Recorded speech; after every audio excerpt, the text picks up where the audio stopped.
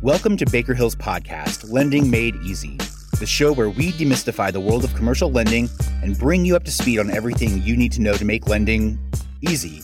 I'm your host, Mitch, and I'm here to help you navigate the complex world of lending and finance. Whether you're a seasoned banking professional or new to the industry, this podcast will provide you with valuable insights and information that will help you succeed. So join us as we explore the exciting world of banking. Grab your coffee, close your spreadsheets, and let's dive into today's episode of Lending Made Easy.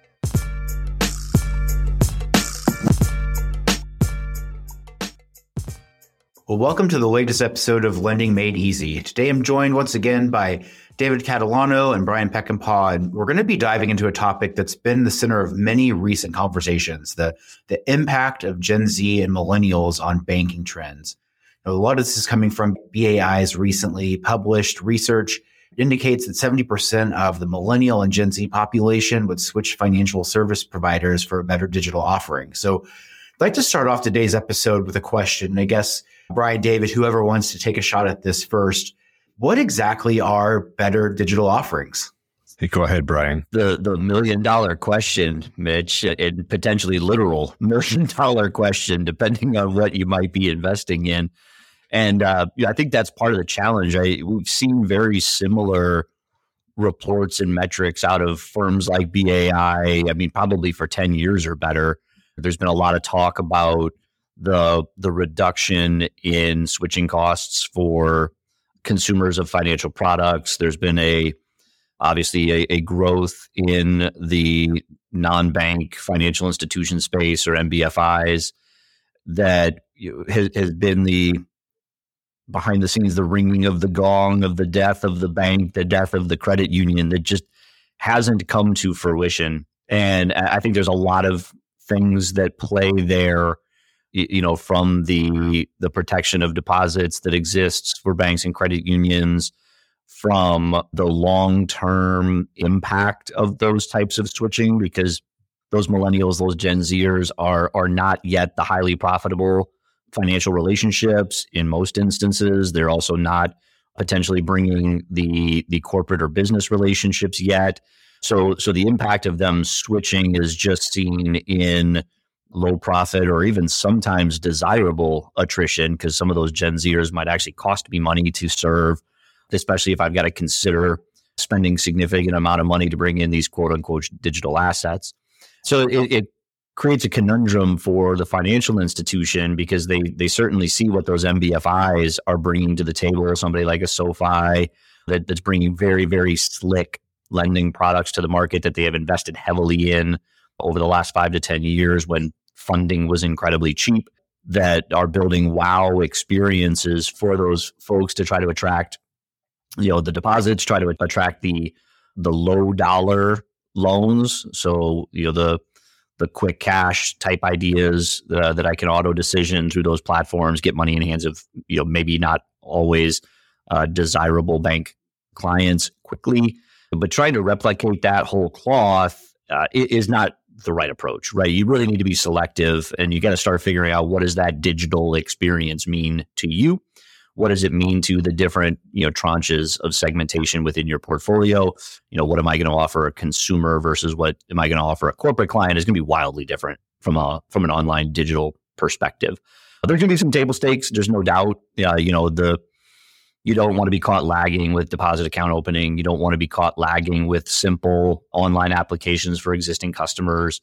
But it is really doing the market study, doing the analysis of your clientele, your desired clientele, as well as the ones you don't want that are in your markets. Because the last thing I want to do is put tools out there that only brings me clients I don't want.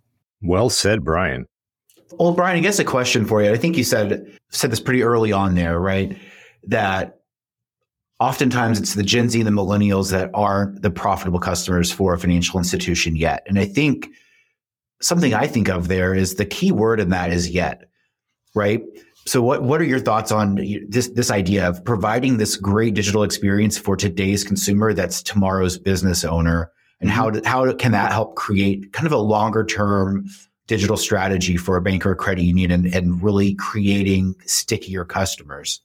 So Mitch, I'm gonna do exactly what you hate when I do, and I'm gonna flip it completely on its head and go in a slightly different direction here, because I do think that's critical. It is the yet. And it is, again, you want to make sure you have those table stakes. We don't want to alienate folks that want to engage in a digital manner. However, I think there needs to be a focus back on traditional banking, back on relationship banking. How do I start to build meaningful interpersonal relationships with these new borrowers or new potential borrowers?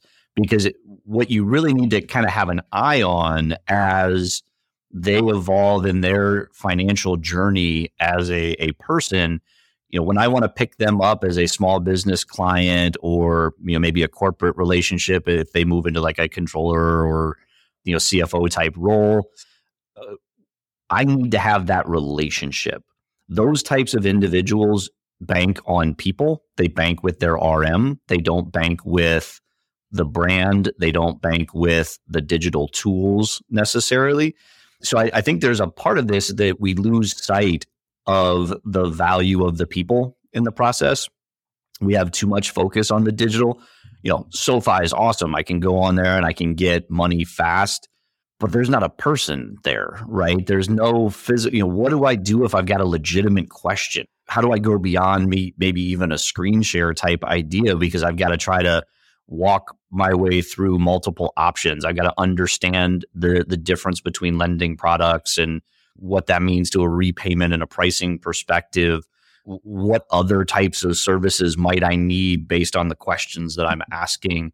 How do I get there? How do I bring Gen Z? How do I bring millennials into a face-to-face interaction that they may not be comfortable with, they may not be used to, knowing that that's what's going to bring the value to me in the future, probably more so than having a better online application, right? And that's hard. That's difficult bridge to cross of a pure digital experience and a human interaction. So it's, again, getting very, very purposeful with what you're offering in those channels. We see it all the time in engagement with our clients. They'll put in an RFP, or they will reach out and say, what are you doing for deposit account opening combined with online, small business loan applications? And my immediate kind of pushback to them is, well, what's your strategy around those areas? How are you going to go and attract? Because that's a new domain for most of the financial institutions we work with. So it's sitting down and really developing your strategy across products, across client segmentation to find out what matters and start to roll technology out in a way that makes sense. Because otherwise you, like I was saying before, are going to attract clients that you don't want.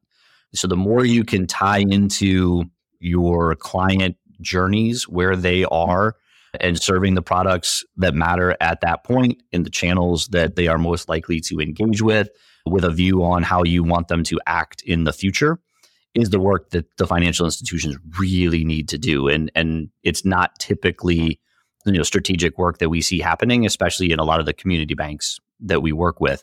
It's a shifting dynamic, as we've talked about on prior podcasts.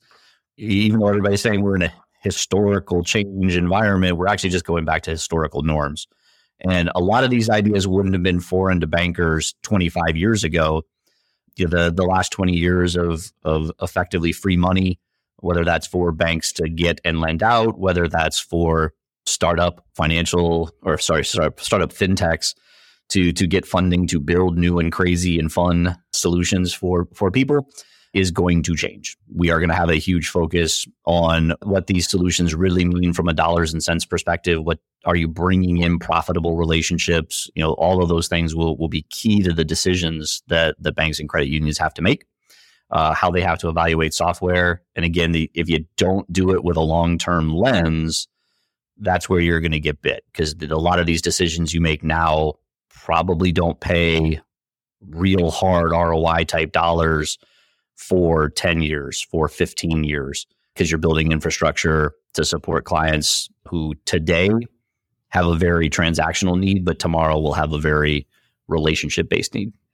Yeah. And David, I think, you brought up some good points about that. It just in, off mic conversations and in previous episodes of the podcast as well, even thinking about these digital first companies that are out there, or these companies that are creating really specific digital experiences for their customers. How does that translate into all of this that Bryan's talking about? You talk about the Amazonification, the Netflixification of banking. Where do you see that headed? That sets the high bar for the digital experience. So, Facebook's got a $34 billion budget for data centers next year. There's no bank that's going to do that. And there's no bank that should ever be expected to do that. I think we have to go back to the golden rule, and those with the gold make the rules. And when you have FDIC insured deposits, so you have a very low cost of money, you can pick and choose who you want to lend money to. And if you're a commercial borrower borrowing $1 million and it's 300 basis points less, you're going to go there. And if you got to carry your stuff in, or somebody's going to have to come pick it up, great. Can you imagine borrowing $1 million from Amazon? Like, who would you call? Like, how would that work? I'd call Jeff. I'd say, Mr. Bezos, I got a need. I mean, think about that. That's not possible. So I wouldn't get too hung up if I was a bank. I would want to give my employees the tools to facilitate their work. And then I would focus on the relationship required to attract and retain customers. Somebody owns a $40 million roofing company, wants somebody to show up and sit across the desk from them and talk to them. That's easy to do. You're lending money in the community in which you reside. It's called community banking. It's a perfect thing. It works just fine. They don't need to worry about having an Amazon approach to what they're doing. And they sure don't need a bunch of people that aren't going to borrow money from them. They need their deposits, but how big are those? And, maybe they need to demand all of the business deposits if they're going to make the business loan. I mean, that could be the tide that changes, assuming they have the fortitude to do that. But I just don't ever see the traditional, if we're going to have 4,000 banks, I don't ever see the typical bank having anywhere near the budget required to keep up with an Apple or an Amazon or a Google or any of those people. And they're already availing their solutions to those banks on a very low cost basis. Mm-hmm. Like, we're part of the Azure cloud platform as a service. You can scale up and scale down your platform. It's amazing. And those banks that we serve are taking advantage of that. It's wonderful. But there's no need to be Google if you're a bank. And if you're pushing in that direction, you're going to attract a bunch of people that want that, but don't necessarily own a business. They don't own the $40 million roofing company. And guess what? Those aren't going away anytime soon. Right. And I think something that I hear from both of you, right, is that, and maybe this is the undertone of it. Maybe it's not something that you've said directly, but I think a lot of this comes back to this human desire, this human need for a connection with other people. I think about even the Peloton craze, right? It happened through the pandemic. Everybody bought these $2,000 bikes with $100 a month subscription to be able to take a spin class from their house. And what's happened now, right? Now they have a $2,000 towel rack sitting in their bedroom, and they've canceled their subscription, and they're going back to a physical gym, right? Because they want to interact with those people. That's like a human desire and a human need. And I think there's a lot to learn from that as well. That digital experience did pay dividends for Peloton there, but they didn't think ahead. They didn't have that future plan. It was like the opposite of the Blockbuster effect, right? They went all in on digital, and in an industry where they needed that relationship as well. I mean, you're a CrossFitter, Mitch. Think about the viral nature of CrossFit. I remember 2009 when I found it, and I thought, it's just over. There's too many CrossFit boxes. There's just too many at this point. Could you imagine buying one at that point? Now it's 2023, and I don't see it slowing down. So yeah, you're right. It is. It's a group of people you're involved with. It's camaraderie. It's the familiarity of that relationship and how you build trust amongst each other, with each other. That's just humans, right? It's human nature. That's what people want. And community bankers are kind of wired that way, right? They want to serve the communities in which they reside. Exactly. And that's where you got to come back to, who are you as a financial institution? What's your vision? What's your mission? Who are you looking to serve? Which comes with, who are you not looking to serve? and making sure all of your strategies tie back to that, all of your technology decisions tie back to that we're not doing digital just to do digital, because you have to have it. You have to have online presence. You have to have online solutions. You have to have ways in which your clients can engage with you without coming into the branch. That there's no question, right? We are there. That is never going away. What you have to understand is, what do my clients demand? What differentiates me and helps me get more of what I want? And in some instances, that may well be an online application. In some instances, that might be deposit account opening. In some instances, that online application may include automated decisioning of certain types of credits. But until you do the hard work to understand all of the things before, you don't know what to go buy, you don't know what to go build, and you don't know what of the many, many solutions that are out there is a good fit for you. And so I, encourage everybody to engage with existing technology partners, engage with some of the other experts in our industry, whether those are consultants or, going to some of the trade shows to talk about and hear about what is out there and what is possible, and find the folks that align best with you, find the ones that serve like-minded financial institutions. So if you're a community bank, it's all well and good to talk to somebody who, sells exclusively to the top 10 or large FIs. That doesn't mean the solutions are at all relevant to what you're doing, as opposed to somebody who focuses on, billion-dollar banks every single day. So it's going to have differences for what's fit for purpose depending on who you are and what you're looking to do. Well, and as we're wrapping up here, first of all, I just want to say thanks to both of you, Bryan and David, for some great insights. I think taking away from this, just the idea of a digital experience can't be the only thing that we focus on, right? We have to provide the human experience in banking and get back to those basics and really have a strong vision and understanding of who we are as a financial institution to strategically have a plan in place for that digital experience, but also keeping in mind that all of this is tied back to what we do best, and that's building relationships with the people in our community. So thank you guys both for your insights today. And thanks everyone out there for listening to today's episode of Lending Made Easy.